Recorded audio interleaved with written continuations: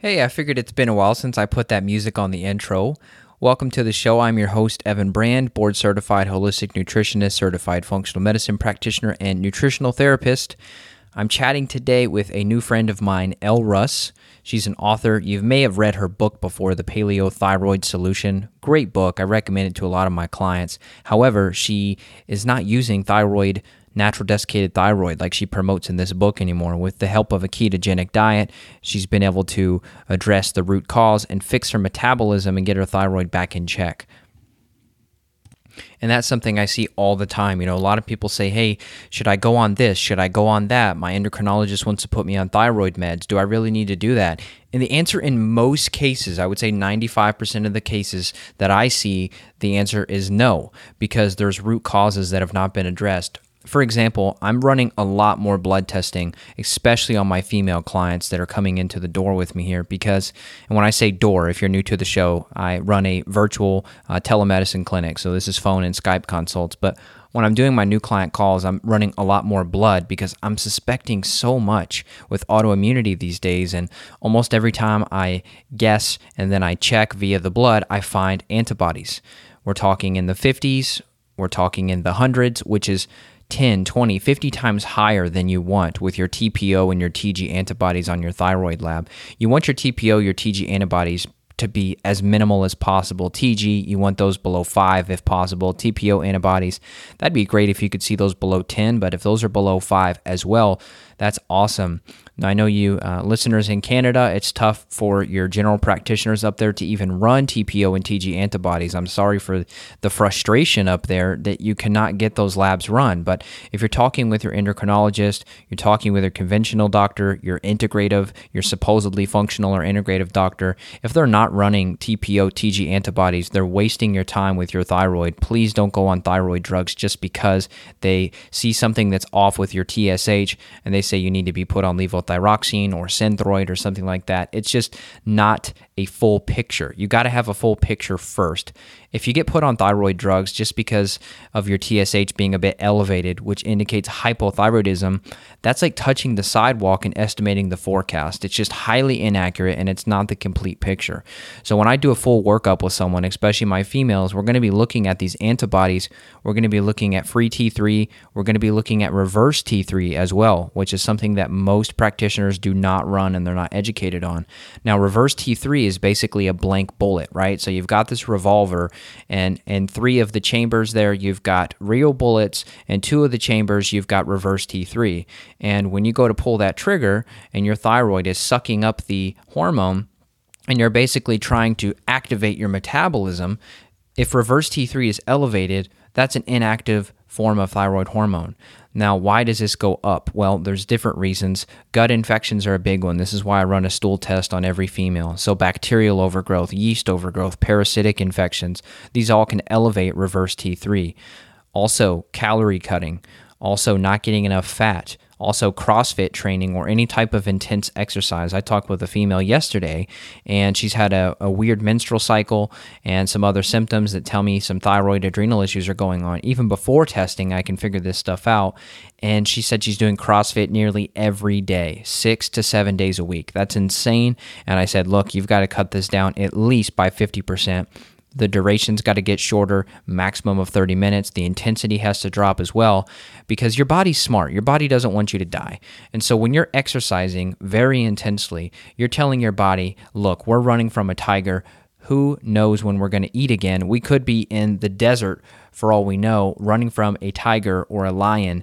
And now all of a sudden, there's no food. We're hiding under a tree for a week, right? Reverse T3 is going to go up naturally during intense times of exercise because our DNA, our nervous systems are wired to protect us. And so the last thing you want is an active thyroid when you're running from a bear or a tiger or a lion. However, CrossFit exercise is simulating the same thing to your nervous system. Your brain doesn't know the difference between CrossFit and running from a tiger. So when that happens, that reverse T3 goes up, which then slows down the metabolism so that you can preserve body fat. Now, of course, if you're listening to this show, you don't want to preserve body fat. You want to be lean and mean. Well, if you're doing intense exercise, you've got gut infections, you've got Epstein-Barr or some other type of virus that's not been identified yet, you've not found all of your root causes, then that's why that reverse T3 will be high, therefore keeping you in a reserve storage mode of your body fat until you fully address the thyroid hormones. With all of these combined together, you may spin your wheels with weight loss efforts.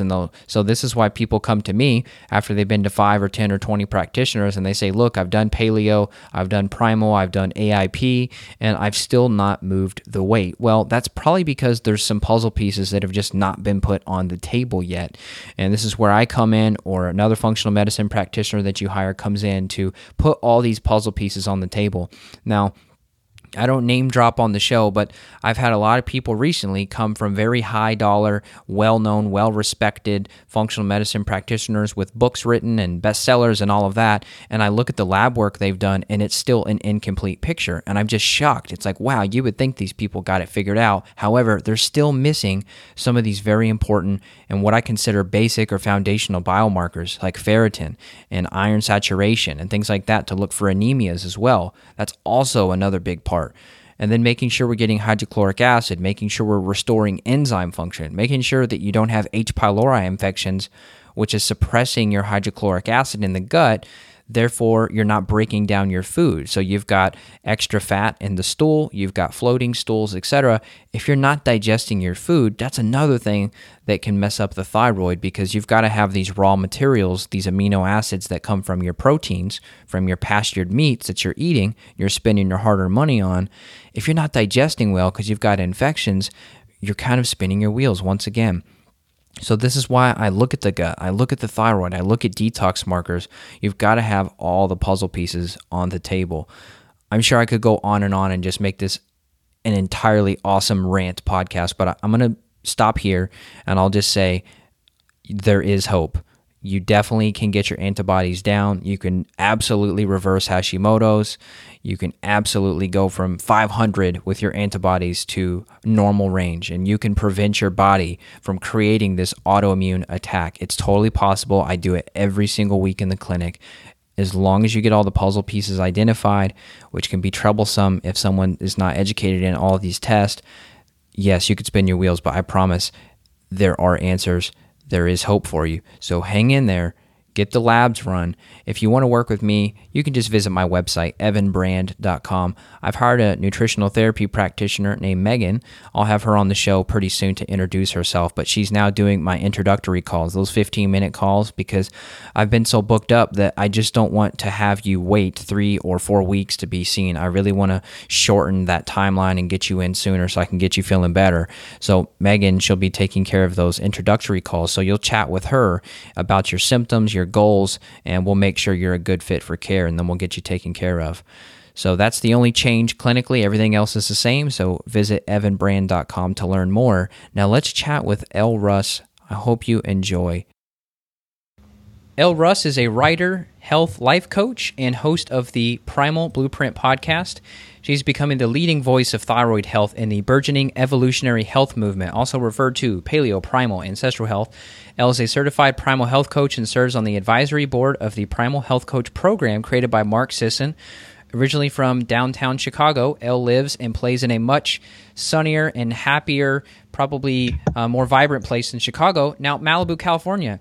And you can learn more about her at her website, elleruss.com. Elle wrote The Paleo Thyroid Solution, which is the book that my wife got me for Christmas, and I emailed Elle, and I was like, wow, you're freaking awesome. And she consulted with over 24 endocrinologists, internal medicine specialists, general practice MDs, but her thyroid condition was only getting worse, and nothing from doctors resembled a solution or even hope. And exasperated and desperate, Elle took control of her own health and resolved 2 severe bouts of hypothyroidism on her own, including an acute reverse T3 problem, which I definitely want to hear about. Through a devoted paleo-primal lifestyle, intensive personal experimentation, and a radically modified approach to thyroid hormone replacement therapy, Elle went from fat, foggy, and fatigued to fit, focused, and full of life. Elle, welcome to the show. Thanks for having me. Hey, so when we emailed each other, you said, hey, Evan, I've also got some updates for you. And after I read your book, I was like, wow, natural desiccated thyroid is like the most genius invention ever. That is so amazing. It is. Now, you're not even using it anymore. Is that right? Right. Well, and I wish this had happened while I was writing my book because then it would have been even further proof. And I'll hopefully add it to a second edition and I'll be talking about it more in podcasts. But as we speak, I've been off of all thyroid hormones for 4 months. I was on T3 only, actually, for 4 years before I got off of thyroid hormone recently. And the reason I was on T3 only was because I had a reverse T3 issue that was unresolved by all of the other protocols, and it was the only way to resolve it. So getting off of thyroid hormone was never an intentional thing because my thyroid has been suppressed, essentially in a coma, for 13 years. And it was unlikely that it would kind of come back into function. The fact that it did is amazing. It proves my, book's theories even further, but also it was something that was an absolute accident. And that's a whole interesting thing about how that accident came into being. I was essentially looking forward to transition from T3 only back to natural desiccated thyroid because it's more optimal. And T3 only, and we can get into this later if you'd like, but it's extremely problematic. It's a lifesaver, but it is extremely problematic and a pain in the ass. Wow. So after a while, it's very frustrating. And once you've resolved all the underlying issues of reverse T3, you can attempt to go back on a T4 containing medication such as natural desiccated. And that was my goal. And I was on my way to doing that when this happened. So I'm doing great. I feel amazing. I've gotten several blood tests. I'm going to be due for another one next week. But during the past 4 months, I also have been doing a heavy metal detox. We found in the end that one of the tests we didn't do was heavy metals. I had very high mercury. As you know, that's a mitochondrial nightmare. And so we wanted to look at that last remaining thing that can really screw up thyroid function. And I did have a silver filling in my mouth still, and I recently got it removed and replaced, and then have been going through a natural chelation process, taking some supplements. And so that's really what I've been doing right now. And I feel that that's pretty amazing. I have zero hypothyroid symptoms. I feel incredible. And my TSH and free T4 were absolutely normal when I first got tested, but there was still a little bit of a reverse T3 thing going on. So I upped selenium and I looked at the heavy metals, and, I'm assuming that the tests will be perfectly normal next time I take them. And if they're not, I'm not opposed to taking thyroid hormone again, but I believe if I have to take it, it's in my gut that it would be a very microdose of T3 if I need anything at all. Wow, that is amazing. So I know we have to unpack a lot of this. Right. Let's go backwards a bit. With the thyroid hormones, how did you even know back when to go on thyroid hormones and to start? I mean, in your book, by the way, which people should definitely pick up a copy, you go into extreme detail about the dosing of all this stuff and how you're manipulating and modifying the dosage after you start to notice things. I mean, talk about a freaking wizard you were with your dosing of this stuff. Highly impressive. How did you even know, okay, I need a little bit more of this, or no, this is too much, or oh, I need to back it down? Like, how did you even gain the wisdom to be able to do that? That's a good question. It took a lot more wisdom and tinkering with T3 only than it did when I was on natural desiccated. So I had 2 bouts of hypothyroidism, 10 years. The first one, just horrible hypothyroidism, undiagnosed. Had I known what we know now, I would have probably just adopted those protocols and I would have been fine. But there wasn't any information out there. Paleo wasn't even a thing. No one really knew about the adrenal connections or iron or any of this stuff. So I went undiagnosed for 2 years, had a slew of symptoms. It started with abnormal menstrual bleeding. People kept putting me on the birth control pill. This goes back to slapping a solution, a Band-Aid on a symptom, not looking at the root cause, of course. I didn't ask the question either. What's causing me to all of a sudden be an abnormally bleeding female at the age of 30? So I have a part in that too. I didn't investigate. Let me pause you there. What do you mean abnormally bleeding? Were you just having an irregular cycle? Was it shorter, longer? Were you kind of like spotting all of a sudden in between cycles? I was getting my period every couple of weeks and I started bleeding all the time. Really? And what had happened is a fibroid and a polyp had developed on my uterine lining, which I didn't know. I also was misdiagnosed with polycystic ovarian syndrome. Here's why I bring that up. So someone's like, well, how could you get misdiagnosed with polycystic ovarian syndrome? Did I have it? No, yes. I'll explain why. So, for example, if you were a gynecologist and you were looking at that ultrasound, you would have absolutely said, this girl has polycystic ovarian syndrome. It looked exactly like the profile of someone with that disease. However, no one asked what caused it. You know what I'm saying? So I was Yeah. I was misdiagnosed with that. I'm glad I didn't go down that train. I eventually figured it out. But the whole point is, if you remain hypothyroid and undiagnosed for a period of time, you will get a disease you otherwise would not have gotten in a non-hypothyroid state. And so then you get these other diseases, and then doctors are trying to slap band-aids and trying to correct all these other problems, and they're not looking at the main root.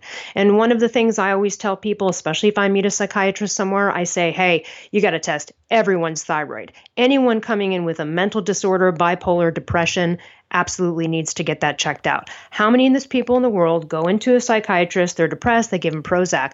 That'll work for 3 months, and then it won't work. So many things are, obviously, as you know, affected by this. But I was bleeding all the time. Now, no doctor even thought to say, well, she's bleeding a lot. Maybe we should test her iron. So right here I am bleeding. I'm having these gynecological issues. I have 30 plus symptoms at this point, and I put them in my book, and they were all a nightmare. I kept getting fatter and fatter and fatter. I'm 5'2". I was about 17% body fat and about 110 to 115 pounds, pretty good fighting weight and, body composition. And I went up to about 160, and that was working out 2 hours a day, eating, less than 1,200 calories. Now, I wouldn't do that now because I know that that was a backfire, and I shouldn't have continued to work out as I was exhausting my adrenals. But at the end of the day, I mean, my doctors were just like, eat less and move more. And I'm like, I'm working out all the time. I don't understand. And then they just kept putting me on the pill, and then I bleed through the pill. They put me on another one, went through 4 pills. And all that doctor was testing was the TSH. And if we don't know about that already, your audience probably should, but the TSH is a 1973 thyroid test that is absolutely useless on its own in every way. And people remain undiagnosed and sick for 20, 30 years because of this test. So that was my problem too. I didn't look into it. My doctor said, your thyroid's fine. Finally, after 2 years, and all this money I'd spent trying to figure out what was wrong with me, I went to a famous hormone doctor in Beverly Hills. It cost like $600 just for the appointment.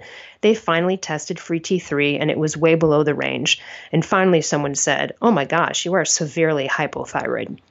And that's when I was like, all right, well, you know what? Every doctor's failed me.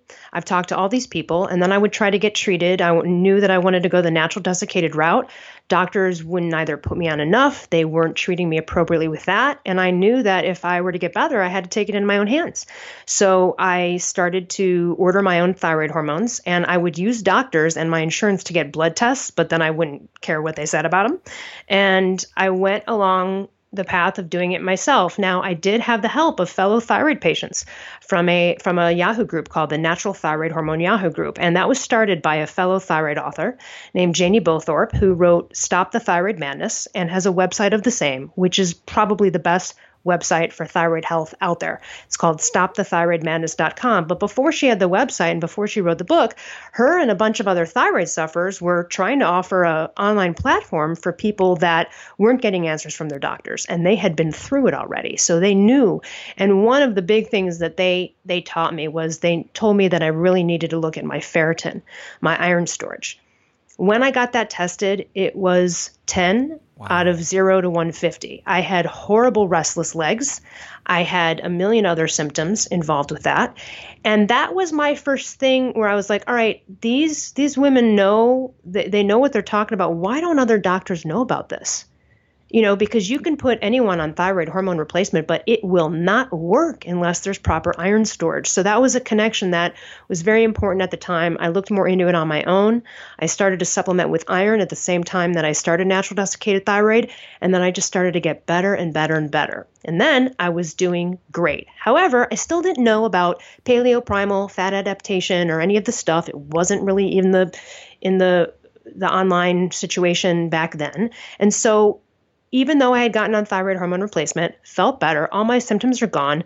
Now I'm trying to lose the weight. I achieved a lot of that, but I still felt this awful food obsession, struggle, issue. I still didn't understand. I thought that whole paradigm of eating every 2-3 hours, which is, as you know, a horrible glucose dependent state. I thought that's what you had to do. I'm not saying that caused it later, but about 6 years after being on natural desiccated thyroid, I thought I was fine. And then I had a very stressful year, and here's how stress comes into play. And then suddenly I started to get really fat again, and I started to have hypothyroid symptoms. And one of the ones that was indicative was on my index finger. I had dry, cracked skin that would show up, and that's a very hypo indicator. And I thought, that's interesting. And I didn't even think it could be hypothyroidism because I was on thyroid hormone replacement, right? How could this even happen? And I went to my doctor at the time. I had found a doctor after I got better who was a DO, and she really seemed to know what she was talking about.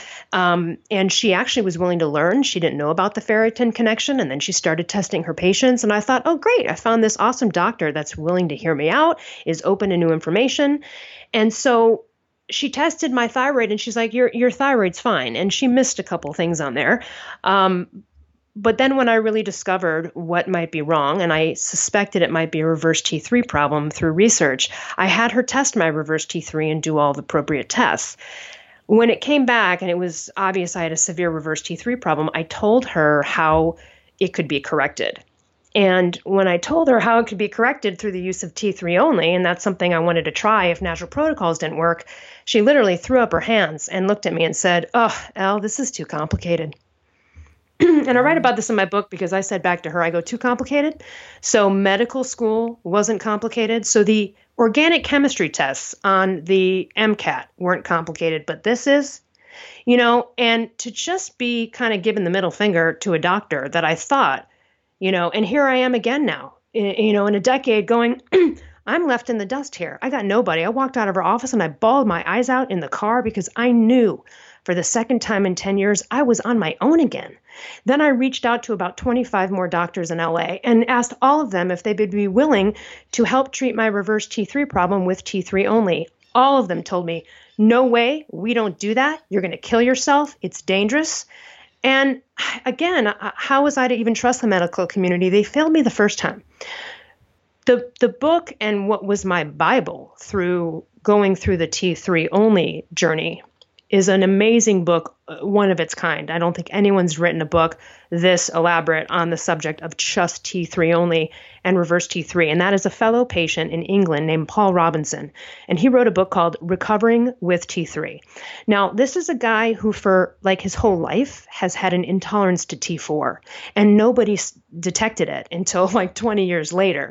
And to this day, I think he says he can only still even tolerate about 10 micrograms of T4. So this is a person who kind of has a natural inherent somehow inability to tolerate that. And that was a very painful process for him to figure that out. But his book is very scientific based, and he did all of these blood tests and cortisol experiments with his doctor, with T3, and he has really helped save lives. And so I really suggest his book to anyone who's exhausted all of the reverse T3 protocols and might have to go to a T3 only dosing protocol. I would get his book because that was extremely helpful.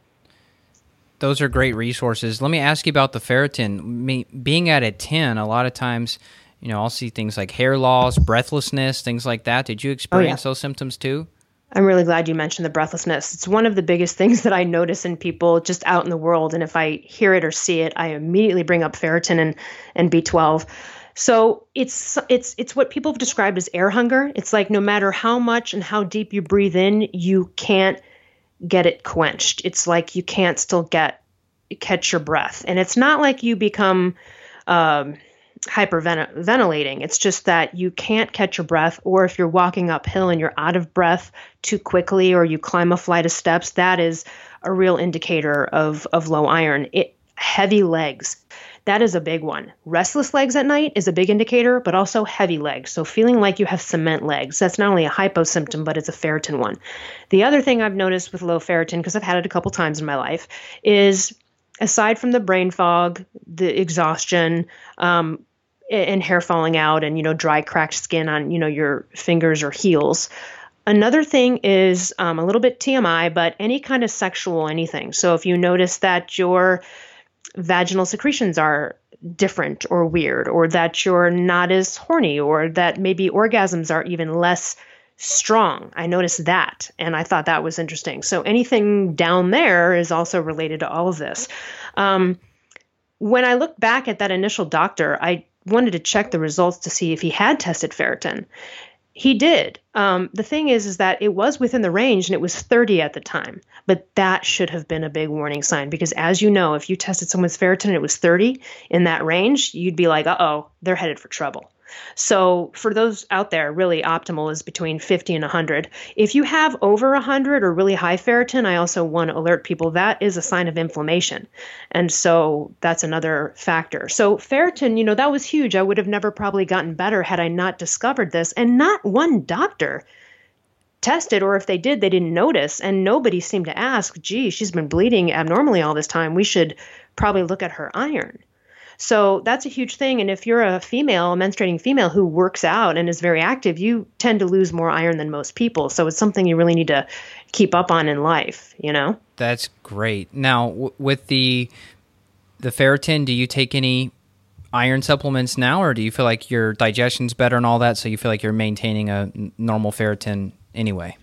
Well, it's interesting. About a year ago or so, I had some inflammation going on. Like we talked about when you were on our podcast, sometimes no amount of paleo primal anything can fix some underlying things that went awry while you were in a disease state. So there were some things that were discovered afterwards, even after I got better thyroid-wise, health-wise, I needed to address. I had excess fibrin in my body. I had high homocysteine.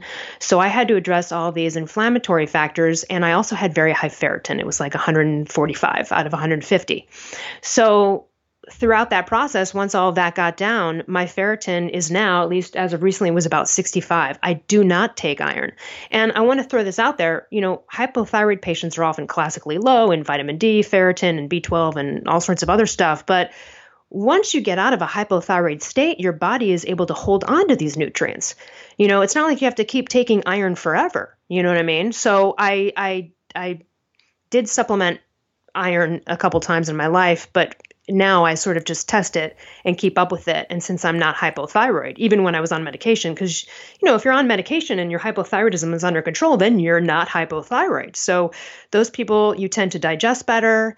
As you know, when you're hypothyroid, you create less hydrochloric acid, therefore you're not breaking down the food, therefore it's not getting absorbed, etc. And so your body will hold on to these things once you get it out of an inflammatory hypothyroid state.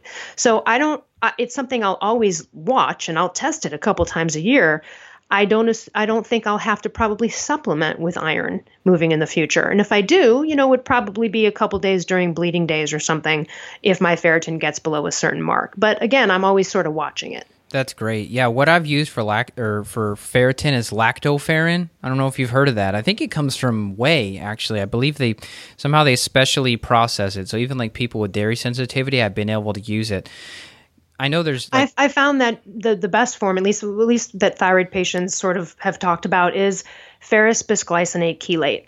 And probably no constipation because it's a chelate, I'm guessing. There's no constipation. The only thing people do have to look out for with iron is that your stools at some point during the process will become black and tar-like in its appearance, and that's normal, but it's something that, you kind of need to know about. There is no constipation with that. And I warn people against some other irons because people were like, well, I'm going to try to get it naturally. And, sometimes when you're in that state, that's just not going to do it. It's the same thing with selenium. If someone has poor gut health and they're hypothyroid and they're like, oh, I'll just eat a couple Brazil nuts a day. It's like, no, hit the supplement. At that point, you need to go right to the, S-methyl L-selenocysteine and get on that, So again, back to that absorption and the digestion. So sometimes, you need the supplement. And yes, you could cook out of an iron skillet and you can do other things to improve the iron. But if you're that low, I've seen only that true supplementation will raise it. Yep. I'm so glad you say that. I hear that all the time. That's like the most popular trendy thing. Get your selenium, only 3 Brazil nuts per day. It's like, I'm not going to put my faith into Brazil nuts. I mean, sure, they probably have it, but I mean, good Lord, it's like playing Russian roulette with your trace minerals there. I just don't trust it. I'm with you. And how quickly do you want to get better, right? So It's like, hit that the way that you can. So yeah, often thyroid patients become deficient in lots of different nutrients as a result of being hypothyroid, and it's important to look at all of those as well. And you're saying mainly they're becoming deficient just because digestion is so compromised that you're not able to assimilate most of your nutrients, or is there other things at play? I'm assuming there's probably lots of other things at play, and you could probably speak to them even more intelligently than I can. But of course, So, for example, even your own thyroid hormones won't, if you're a normal person and you have normal thyroid function, you can actually create a thyroid problem by letting your hormones your ferritin get too low, and also selenium and things like that. Yeah. When I looked back, I actually did a SpectraCell test at one point. This is in between my first bout and my reverse T3, and I had a selenium deficiency. And here's the thing. I'm sure I took selenium for like a couple of weeks, and then I was probably like, whatever. Do you know what I mean? Yeah. And as a crappy patient then. And I wouldn't be surprised if that absolutely contributed to, among other things, the reverse T3 problem that I ended up getting. So again, low selenium, these kind of things. I mean, this is why optimizing all of these things can really turn this around, even in 6 to 8 weeks. It can turn labs around. Hashimoto's, people's antibodies can drop.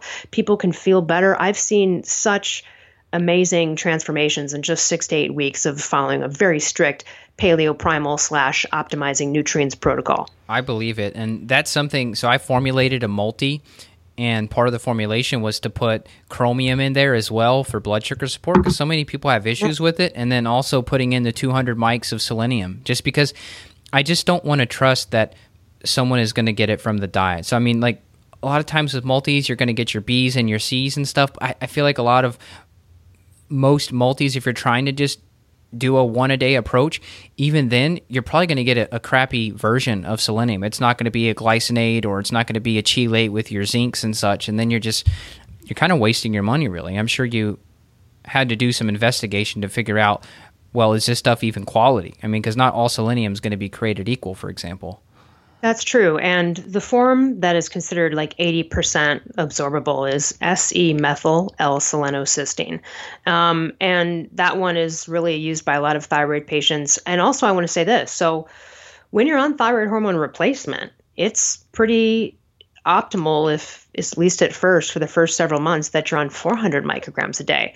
In my case, when I got off thyroid hormone and still had a little bit of a reverse T3 issue, my functional doctor, the doctor in my book, was like, you need to up the selenium to 600 micrograms a day.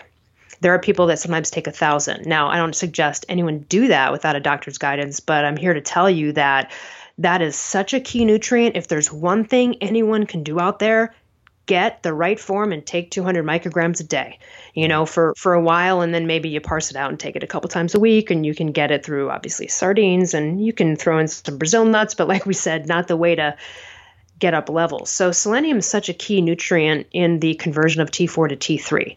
And that's why, especially for reverse T3 problems, it's really important to make sure that's prime. So what'd you discover about reverse T3? I mean, what all was in your stress bucket that was contributing to that? Were there gut issues as well? Or what all would you say now, looking back, was the reason your reverse T3 was elevated? It was diet and lifestyle, because again, I still didn't know about the paleo primal lifestyle. So I'm assuming it was adrenal, / nutrient deficient related. I was a cigarette smoker at the time. And I was going through a stressful year, and I feel like I probably smoked a lot of cigarettes, drank a lot of coffee, didn't, probably really do what I needed to do nutrient wise. I probably blew off supplements and, just got comfortable thinking like, oh yeah, well, whatever I'm taking every day in the form of thyroid hormones is all I need. You know what I mean? Yep. And again, just, I'm so glad I made all of these mistakes, because I can help others now. So the reverse T3 thing was really tricky, because again, I was on my own treating myself with T3 only, which doctors were telling me I would kill myself and give myself a heart attack. Yeah, so you can only imagine. Yeah, I was going to ask, what is the cause of death that they're saying is going to happen if you did T3?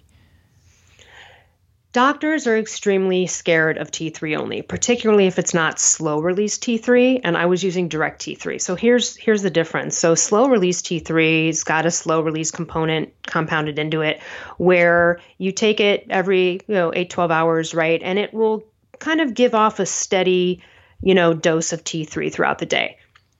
This makes doctors feel much better, because direct T3 peaks and dissipates within 4 hours. So their point of view is patient compliance. If a patient, if I got into an accident, I'm in a coma, someone would need to know that I'm on T3, because things could go really wrong if you go 24, 48 hours without it. The other thing is that doctors, because T3 increases heart rate. So T3 is the only biologically active thyroid hormone out there, just so everyone knows that. you could give anyone as much Synthroid as you want, which is a T4 only medication, and it could never work unless it's converted into the thing that matters, which is T3. Why are people so scared of T3? Because it's so powerful. It is in charge of every metabolic in our process in our body, from brain function to sex hormones to temperature to pulse. So, for example, someone who's hyperthyroid, whose body creates more T3. These people are shaky, sweaty, high heart rate, very dangerous, could have a heart attack. There's where that meme comes in with the other doctors. And they're overproducing T3 so much that, they're often sweaty, inability to gain weight, often like increased bowels, and there's lots of other symptoms, but that can be very dangerous because you could have a heart attack. So doctors were scared of giving T3 because they felt like you could get a heart attack. The thing is that if you have no T3 in your body, you need it. You know what I mean? And it will only kill you if you overdose it. And when you're dealing with T3 only, you never just take 50 micrograms as a starting dose. You have to build up a little bit to that. If you're smart about it, conservative about dosing T3, you do it in incremental ways. Now, it's a complicated process because you have to test like pulse and temps and blood pressure several times a day, and these things are all applicable. And it's a very intuitive process that no doctor could even sort of be with you on, because you can't talk to your doctor 24 hours a day and tell them everything that's happening day to day, right? So it's a scary individual thing versus being put on a slow release T3. So most doctors who even use T3 will only use slow release T3. And sometimes this is a problematic thing. So as you know, and in general, our bodies don't dish out everything you need in terms of thyroid hormones once a day in the morning, like for the rest of the day. It's a process. Your body senses when you need, your pituitary senses when your body is low in thyroid hormones. It'll send the signal, the TSH, to the thyroid to wake it up to produce the thyroid hormones. And then hopefully it does its job correctly. So in the case of T3 only, it's a really difficult situation because you have to make the decisions for yourself as to when your body needs T3. No human can actually do that, but you can do it via detectable things like pulse, heart rate, temps, and things like this, and symptoms. And so it's a very tricky process that most doctors would be completely unwilling to let a patient do. And they don't even do it themselves. But the reason it's problematic sometimes to do the slow release is that it's hard for people with adrenal issues that come along with thyroid to really see and dictate what might work for them. So for example, when I dosed T3, I didn't evenly dose throughout the day.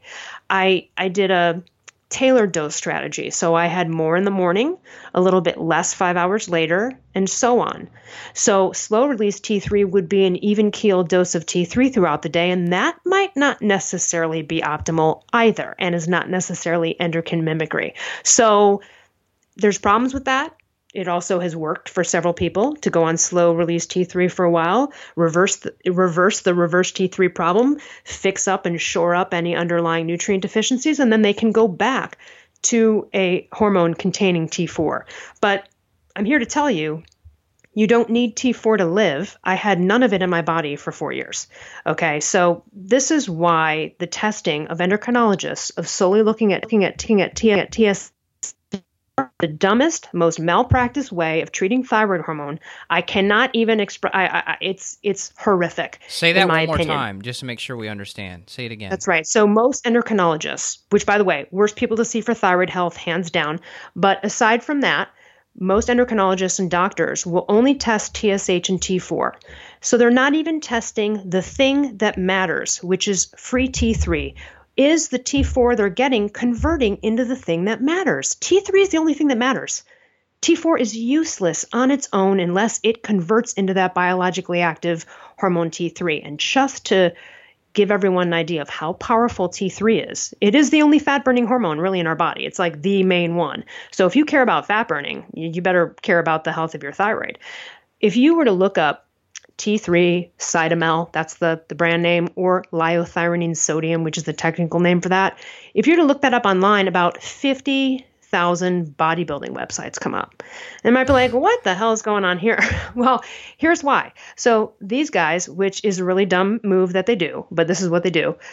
before they have a competition and they need to burn as much fat as they can so they look as lean as possible, they will like completely overtake their thyroid. They will jam themselves and cycle themselves with T3 only for about 6 to 8 weeks. Oh, Yeah. scary. Now it's not smart. If you look it up online, you'll see it all. And they do a couple things too. They combine it with some other things. This is a real dumb metabolic effery situation that no one should do, but it goes to show you how important T3 is. Yeah. It is the ultimate fat burner. Now, people might go, oh, well, then I'll just go out and get some T3 and start taking it. Good luck. It'll backfire. This is a Goldilocks situation. We're meant to be about 98.6 average in the afternoon in our temps, and there's a reason why. There's now, not that 98.4 to 98.6 wouldn't be normal. There are variances, but there's a reason for this kind of average of humans, right? We've got enzymatic processes and things going in the body, not too hot, not too cold, right? Same with hyperthyroidism. You're too hot, too much metabolic action going around, a lot of inflammation, and other things going on. In fact, someone can eventually get very fat from hyperthyroidism. And a good example of that is Missy Elliott, the rapper. She had Graves' disease. And people were like, what? Her? But she's overweight. Well, because your metabolic rate increases, then you end up eating more food. The high metabolic rate of being hyperthyroid screws up cortisol and blood glucose management. So that can be a problem. And then too low, being hypothyroid, again, another problem where now you're in a disease state as well. And it's going to foster problems and things are going to show up. And again, people get misdiagnosed, but it's either infertility or fibroid tumors, polycystic ovarian syndrome, anything gynecological related usually shows up right away with hypothyroidism. So anyway, back to the reverse T3 thing. I was on my own again on that one. And so I figured it out with the help of Paul Robinson's book and my own research. And then I was good to go. And then 4 years afterwards, went down the paleo path. I started to notice that I was decreasing my T3 like in half. And then actually recently I went super low carb, kind of pretty ketogenic. And actually that's what enabled me to get off the T3 and fix my thyroid. And that's a whole kind of advanced discussion of why I think that's the case. But it was interesting because it is true. If you work to resolve these underlying issues, you can fix the thyroid problem naturally, but also it's possible to eventually get off thyroid hormone if hypothyroidism was really sparked by something you did yourself, which is me. I was following the conventional diet. I was over-exercising, doing chronic cardio. At the time, when I look back, I go, oh, I totally gave myself thyroid hormone, thyroid problem. And how do I know that? Because my labs were indicative of euthyroid 6 syndrome, which is essentially you're starving. Wow. And I want to give the primal perspective on that. So the reason paleo primal is so important here, it's not about just the diet and like, oh, that's a gimmick and you just clean out your diet. Because of the lifestyle component, meaning getting fat adapted and having that blood glucose be steady, you are now not triggering the cortisol response to be antagonistic to hormones and thyroid. So that's one portion of it. But the other side of it too is, yes, you are, cleaning up your gut, hopefully, and doing these things. Stress in any form, like you've talked about before, just, getting dings all day on your phone, lack of sleep, all of that stuff is related. I firmly believe like the reverse T3 problems, they're about 14% on the rise. People get them all the time. And here's a primal perspective. It can happen with a marathon runner. Let's say you're training for a marathon and you're running too much, or you're running at a pace that's really over 75% of your max, and that's in a sugar burning zone. Maybe you're not eating the right macros or enough food. Here's the primal perspective. Oh my God, this chick is starving and we're running from danger. We're going to shut this crap down right now with her thyroid because A, she can't afford to get pregnant because she can't feed a baby. So we're going to knock that possibility out. We're going to lower her sex drive, right? Lower her inability to conceive even. And if she does conceive, we might give her a miscarriage. Yeah. The other side of the starving is, oh my gosh, she doesn't have enough food. We don't want to give her any more of this metabolically fat-burning T3 hormone until she's out of danger, because she needs to keep the fat on her body now while she's starving. So an over-dieting nightmare dealio with over-exercising, which is what I totally did, trying to achieve a certain body that I thought that's the only way you could get there because that was the paradigm at the time. And you know what? That launched me right into hypothyroidism. That makes And perfect maybe sense. that's why I had a better chance of getting off thyroid hormone, because mine was self-induced versus it's not in my family. I don't have Hashimoto's. None of my relatives do. Do you know what I mean? So that kind of maybe makes it a little bit more likely that someone like me was able to get off of it after 13 years. But at the end of the day, that's the primal perspective. So you got to look at what messages are you sending. And you mentioned on our podcast about, the phone coming up, like you get the dings all day long. Even that can create a fight or flight response. And I always tell people this, and I mentioned in my book, it's like, let's say a coworker annoyed you and you call up one friend and you're bitching about it. Do you call 5 more people and talk to every friend about that and relive that conversation, that annoying thing with that coworker? Just because FYI, every time you do, your brain doesn't know the difference between that actually happening or being a past event. You're still triggering the same stress hormones. We have a part in this. We are responsible. Another really small thing is, I'm so aware of this just because of my experience. I've had adrenal fatigue twice. When you're driving and someone cuts you off, you know how you get that like, oof, like heart drops in your stomach, your, blood starts pumping, right? You got like adrenaline and cortisol because it was a near accident and you're in that state. So it's up to you at that point, because that response is probably going to start to flood cortisol for about another 10 minutes. Are you going to continue it? Do you know what I'm saying there, Evan? It's I do. And that's when I'm in those situations, because they happen, I'm driving in LA, someone tries to cut me off, and I actually really tell myself in that moment, breathe it out. You're okay. Everything's fine, but then there are people that can be in that car going, yes, son of a bee. Exactly. So we really can participate in this. And so why would we want to do that? Because you don't want the cortisol to go much longer than it should, because that's going to be antagonistic to testosterone, to thyroid, to everything. It's sending an inflammatory message. And that's another reason why. This is my whole opinion on paleoprimal. The reason it's so optimal is it's just a human diet dictated by our DNA and genetics. But aside from that, it's the ultimate in adrenal management and blood glucose management. Those things are absolutely necessary for proper thyroid function and metabolism. So oftentimes, patients that are hypothyroid for a while will become insulin resistant. And it happened to me. I had an HbA1c of 5.7. And that's kind of the bummer here, is because people might even find the right doctor. They might even get on the right thyroid hormone. And then they're feeling good, like they have no symptoms, but then they're like, how do I burn this fat? And that's where they don't know what to do. And oftentimes that person in that state is insulin resistant. They have become that. Also, type 2 diabetics, they often get thyroid problems. This is all hand in hand with the blood glucose, right? So let me restate that in another way. So you're saying if someone's like, oh man, I'm just really not able to burn fat, you're saying the thyroid's back in check. The next step you're going to say as well could be insulin resistance. It's still there even if thyroid has gotten back into range. Is that right? Is that what you were saying? That's right, because you might not have any like hypothyroid symptoms, like your brain's working again. You have energy, right? Your adrenals are back, but now you're like, how do I get rid of this stupid weight I gained while I was hypothyroid?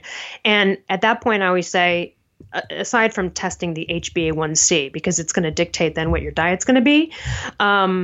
And again, paleoprimals, even a low carb paradigm, you might have to go a little bit lower. Not only just that, of course, all the things you talk about on your podcast as well, candida, EBV, heavy metals, all of these things are related. So of course, it's cleaning up all of those areas and looking to see where things might need to be improved along with what we just talked about. Right. So if this were to happen all over again, I mean, everything you did is, it's all part of your journey, right? I mean, yep. Let's just say you started over though, or let's say this happened again. Now you're off of thyroid drugs completely, and I want to ask a little bit more about how the keto and stuff's going. But if you were to go back into the state you were before, let's say reverse T3 was back up, let's say TSH was elevated again, let's say your free T3 dropped, would you try to just make more diet lifestyle modifications, or would you go back on like a T3 or an NDT? Well, if I could go back to the first order, like when I first started getting symptoms, if I knew what I knew now, I would follow all the protocols in my book. And then some that weren't even mentioned there, I would, like really get tested for heavy metals and do that. I would just follow all of the natural protocols, and I guarantee you I would have nipped it in the bud. Yeah. I guarantee it because, and I'm proof of that now. Because I did it over time, even while on thyroid hormone, meaning got rid of these underlying things while my thyroid was being replaced by medication. And then once I got off that medication, now the foundation and the primordial soup of what's going on in my body is prepared for natural, good thyroid hormone function. Right. So, and I'm not saying, everyone on thyroid hormone, when you get fixed up, try to get off it. But again, it just shows you that when you resolve those underlying issues. So I would have tried to do all of that first. And I didn't know what to do. So I would have supplemented with iron. I would have gotten my ferritin up. I would have taken selenium. I would have chilled out on the exercise. I would have eaten more fat. I was doing a low fat, low carb paradigm, which never works. I would have gotten off the hypoglycemic train. I was so hypoglycemic. And I want to tell people sometimes say it's in my book, an objection like, oh, well, I'm hypoglycemic, so I can't, go primal paleo and get fat adapted because I could never go like 5, 6, 8 hours without food. And my answer is you're hypoglycemic because you're a sugar burner. And the only way to fix the hypoglycemia is to adopt a paleo primal paradigm, right? That's the only way out of it. So, but often, hypothyroid patients are in this situation. So not only do you have this disease state that's now caused maybe all these other problems, fibroids, polycystic ovarian syndrome, or if you're a guy, low sex drive, not waking up with erections when you should be of the age of that happening, men to low testosterone, right, and not being able to recover, low sex drive, low energy, that's how it manifests with them. So, I think that I would have, I'd be where I am now had I followed what I advise people to follow in my book if you'd like to try to fix it naturally first. That's exactly what I would have done. And I didn't know better. And the only option after 2 years of being sick and hurt, just in a pool of misery was to go on thyroid hormone at the time. And I'm so glad I did. So no regrets there, obviously. But yeah, if I could go back in time, I would have followed my own advice in the book. So you're saying you maybe could have omitted the thyroid drug, period.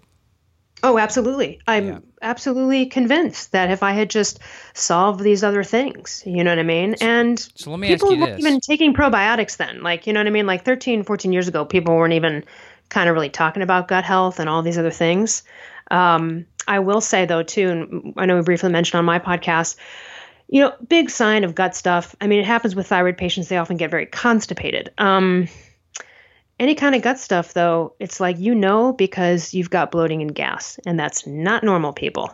It's normal to emit some gas, but it should be little and it shouldn't be chronic. And if you've got that, not saying you have a thyroid problem, but you got some gut issues that you need to look at. So, and I know that's true. It's just not normal to have awful gas. If you're walking around feeling like you have to hold it in, and I had those moments too during that time. So, again, had I attacked it from a functional protocol then, I think I would have been able to stay off thyroid hormone. Totally. So for people that there's lots of people who've done that, by the way. So many people I know who've done that. They've just gotten themselves into a bad state with diet and lifestyle, and thyroid looks crappy, and then they turn it around quickly. So let me ask you the order of operations just to make sure I'm hearing it correctly. If you were on thyroid drugs, then you'd want to do as much as you can, the diet, the lifestyle, etc., working on infections, a lot of the things that you and I already chatted about. Once you can start working on symptoms, so let's say you've got many of the hypo symptoms. If you're talking about hypo, a lot of the hypo symptoms are gone. Then at that time, you would start weaning off. Like you wouldn't ever just drop the thyroid hormone. You'd always wean off of it after you fix the symptoms by doing the functional approach. Is that right? Well, that's interesting because there's lots of ways to do it. So let's say you're fixed, you're normal, you're great, you're on thyroid hormone, you fixed all the problems, and now you're like, all right, maybe I'd like to try to see if this is possible. Because of the long-lasting nature of T4 only,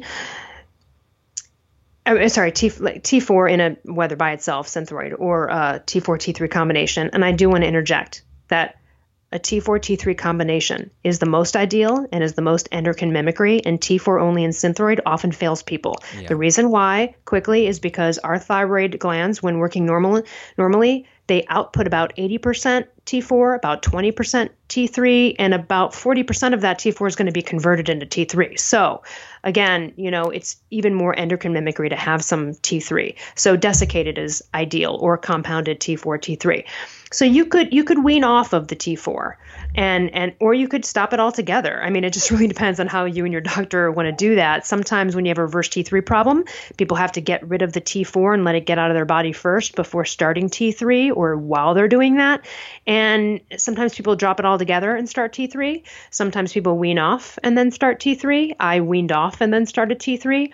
To get off it entirely, I think it's a little easier with T3 only, because when you're taking T3 only in amounts that completely replace your thyroid, you have 0 TSH and 0 T4, pretty much 0.0001, the most suppressed. In my opinion, and this is just, again, a personal experience here, as I went more low carb, which makes you more T3 efficient, and that's a whole nother discussion, but as you become more calorically efficient, you become more T3 efficient, your body needs less T3. So what happened was I kept reducing my dose of T3, and then I'd reduce it, and then I'd notice that a few days later I'd feel like it was too much, and I kept reducing. And so I'm assuming that as I was reducing the T3, that gave my brain the wherewithal to go, whoa, she's got no T4 in there. Let's get this going. And it woke up, and actually it was almost seamless. I kept dropping my T3 down to the point where I was finally on 5 micrograms. Now, at that point, I was ready. I had the bottles of Thyroid desiccated, ready to transition back to desiccated after all those years. Wow. And then I had this inkling, and I had this gut vibe. And I was like, wait a minute. I'm only on 5 micrograms and I feel pretty damn good. What the hell is happening? And that's when I really had the gut feeling that my own thyroid was coming back. And so I went and got tested and spoke with my doctor. And we were like, and in fact, the first test, like the day after I let go of that 5 microgram dose, my thyroid was calibrated at a pretty, like it was pretty outstanding to see those levels so quickly in someone who had gotten off thyroid hormone. That is so cool. So back to so the to me, T4. it was a little easier. I think it was easier for T3 only. Maybe it's a little bit easier. I'm not saying people should go on T3 only and then try to get off of it, but hopefully I understand some of the nuances there. So in terms of like T4 only, if we're talking about just straight Synthroid, have you heard of people, do they just go in cold turkey on that? Or even with T4, it seems like weaning would make more sense. What's your take? Well, it's interesting. So it's this happens in the reverse way. When you start to dose thyroid hormones, you can never reach your optimal dose right away. It takes some time to build up, and you can do that on the way out too. But here's a nuance to that. So one of the problems with dosing is when, let's say someone starts Synthroid or any thyroid hormone replacement, they'll give that patient like an introductory dose. And then like that patient won't come back for 3-4 months or a year, and then they'll feel even worse and more hypothyroid than they were before they came in there. Yep. And then they go, it's not working, I'm going to give up. That happens all the time. No, what happened is you just gave yourself enough thyroid to kind of start shutting down the feedback loop that's happening between the TSH and your thyroid. And so that's why it's very important that people starting thyroid hormone kind of get tested every 3-4 weeks and continue up that ladder to optimization in a timely fashion. If you get tested too long in between, you can experience a drop. So you'll feel better. You'll be like, I started thyroid hormone, I'm feeling good. And then like 2 months go by and you're like, now I feel even worse. And that's really because you're hypothyroid. You haven't gotten up to your optimal dose yet. And on your way up, you started to shut down half the process and made yourself even more hypothyroid. Does that make sense? Yeah. So let me clarify. Yeah, it's not a go wrong thing. It's just a timely manner thing. Okay. So let me clarify. So if somebody goes on Synthroid, so that's straight T4, you're saying if they start to feel a little bit better, maybe the conversion process is happening. Maybe not. Who knows what's going on with the adrenals, gut infections, etc. But if some sort of conversion of inactive T4 to active T3 happens, good, they may feel better, but then you're saying after a couple months, maybe there's issues with conversion, so therefore they still feel terrible, and this is why continuing to just up the Synthroid, double and tripling the original dose of Synthroid still will not fix it because you've got the conversion issues and other stuff at play. Is that right? Actually, I think you might have misinterpreted me. So let me clarify. So let's say I'm hypothyroid, my levels are all terrible. It's like all awful. And I start taking thyroid hormone. I start taking 1 grain of natural desiccated thyroid, like 65 milligrams. Very few people are optimized on such a low dose. Very few. So if I start taking that, it's going to shut down because once I've introduced some T3 into my body, it's going to start to shut down the process a little bit about what's going on, or even T4, you're now taking over. And so as you're kind of taking over the process is slowing down naturally in your body. And Right. as it slows down, if you don't pick up and dose in a timely manner in terms of upping your dose to optimization, then you will suffer along the way. You might have a dip. So, for example, I talked to one person who literally was just put on an entry-level dose for like a year and they felt horrible. And I'm like, well, why didn't you ever go back to get tested? Did the doc? And again, this comes down to patient compliance. You got to make sure. Put it in your iPhone. All right, just started Armor. Great. 4 weeks from now, I'm getting my blood test and we're going to see based on temps, symptoms, and based on my labs, do I need an increase from there? If I do, great. You take that. Then you wait another 4 weeks, get tested again. If you don't do that in a timely manner, you can have those dips where it feels worse. Because again, you are shutting down the natural process, which might have already been screwed up to begin with, but you can make yourself even more hypo. And there's nothing wrong with that. This is a natural process in terms of taking over. You are exogenously, right, taking over in control of your thyroid productivity. You're shutting down your own and replacing it. So in the replacement of it, it needs to be done in a timely manner. It's one of the biggest fails of doctors out there to not in a timely manner test and work on upping the dose. Got it. Okay, let me ask incrementally. This. Yeah. All right, so like with the desiccated thyroid, I know you'll have like a mix of T4, T3 typically in those, but if you're doing just a straight Synthroid, just straight T4, is that also going to downregulate this natural process that you're talking about, or is this only with Not T4, as much. Okay. Well, not as much because when you introduce T3, that will really shut down the TSH signal.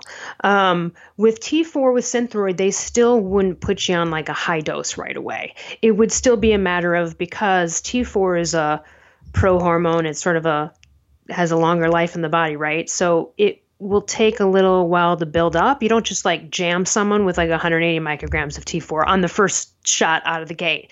You would start them off at like a lower dose, maybe be 50 micrograms.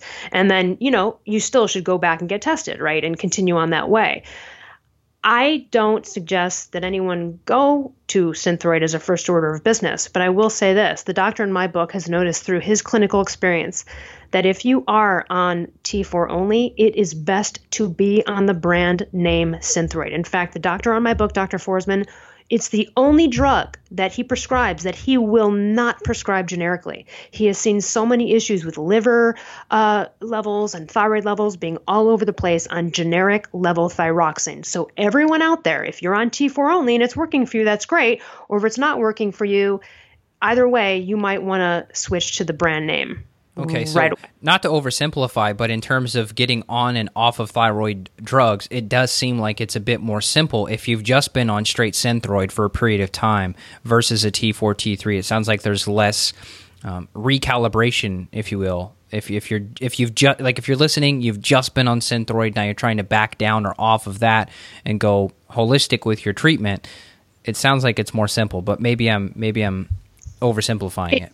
It's still going to be a process because, well, and again, I think the T3 was more seamless just because in the way that T3 only works with how it suppresses TSH and T4, I feel like it was a smoother transition off of it. It might not be such a smooth transition off of T4 only. Again, you can have the same problems you would have on your way up. On the way down, you might experience some hypothyroidism until you're completely off of it, and then your body's had a chance. T4 is out of your body, so then your body has a chance to go, uh-oh, they don't have any. Let's start creating this process. Right. Let's get back in action. And ideally, again, you go to an endocrinologist, they're just going to give you Synthroid. It's almost like the first order of business. Yeah. And it's just not endocrine mimicry. It's really not the best first choice. The best first choice, in my opinion, is natural desiccated thyroid.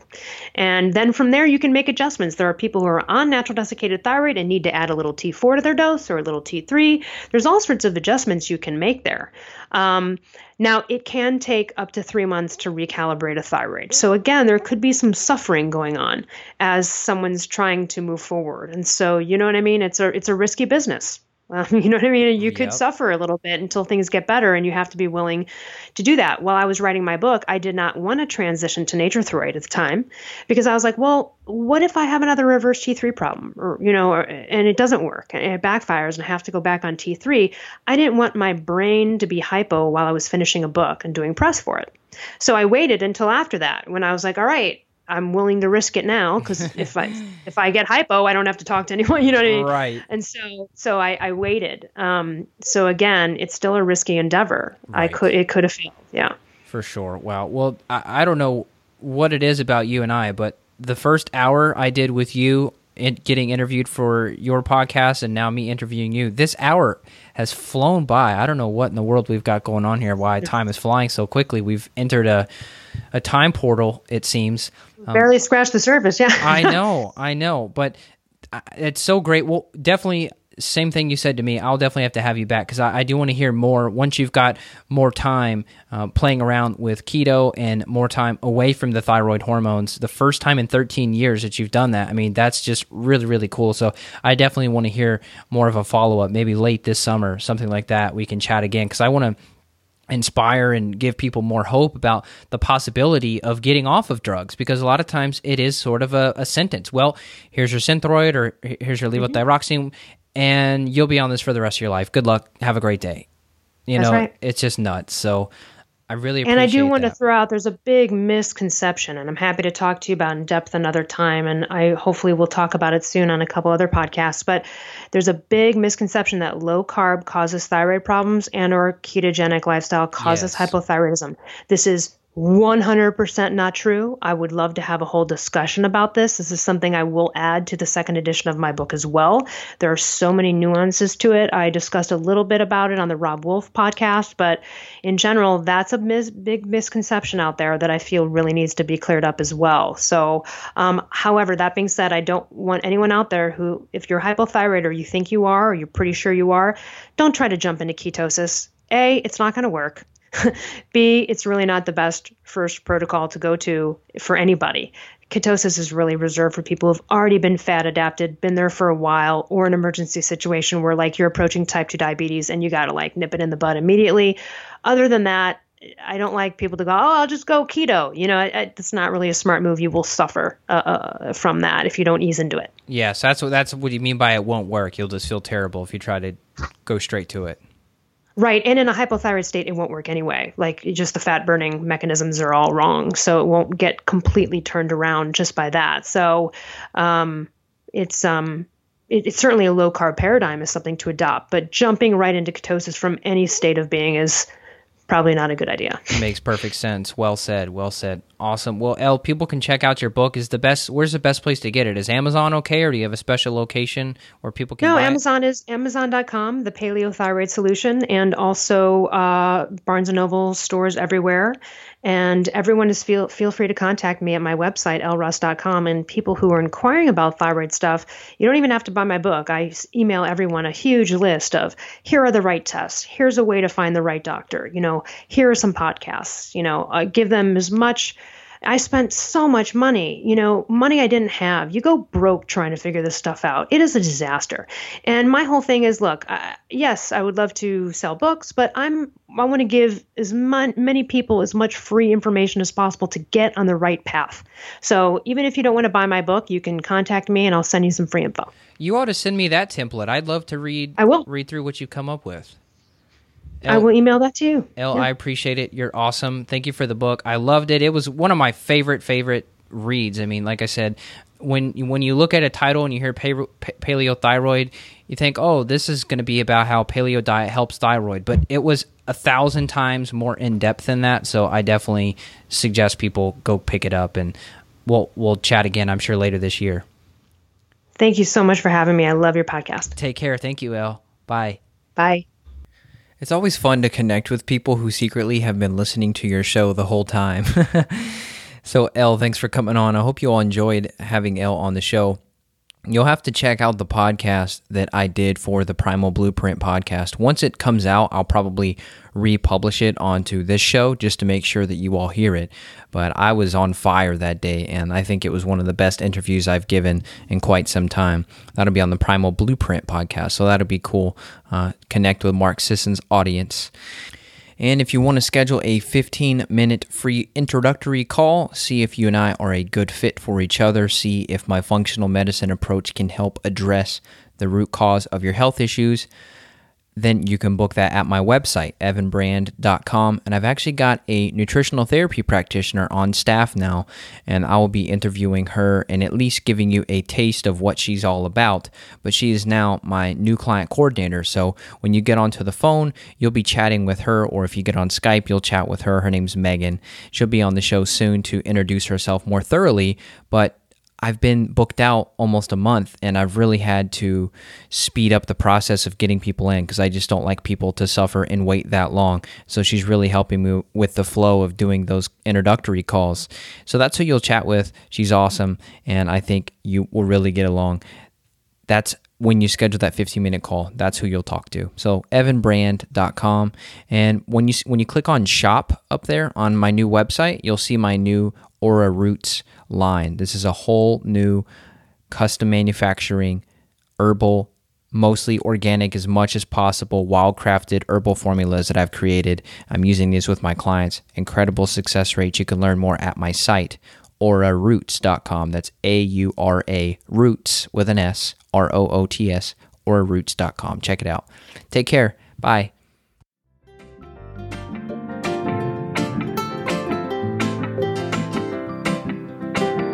He acts like it's all good, yeah, like everything's cool.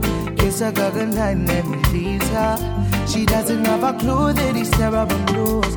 Why I'm in a tie, I got to watch out, girl. Don't wanna see her cry her eyes out, girl. Cause I've been watching, you've been hurting. Let me be the one that loves you better.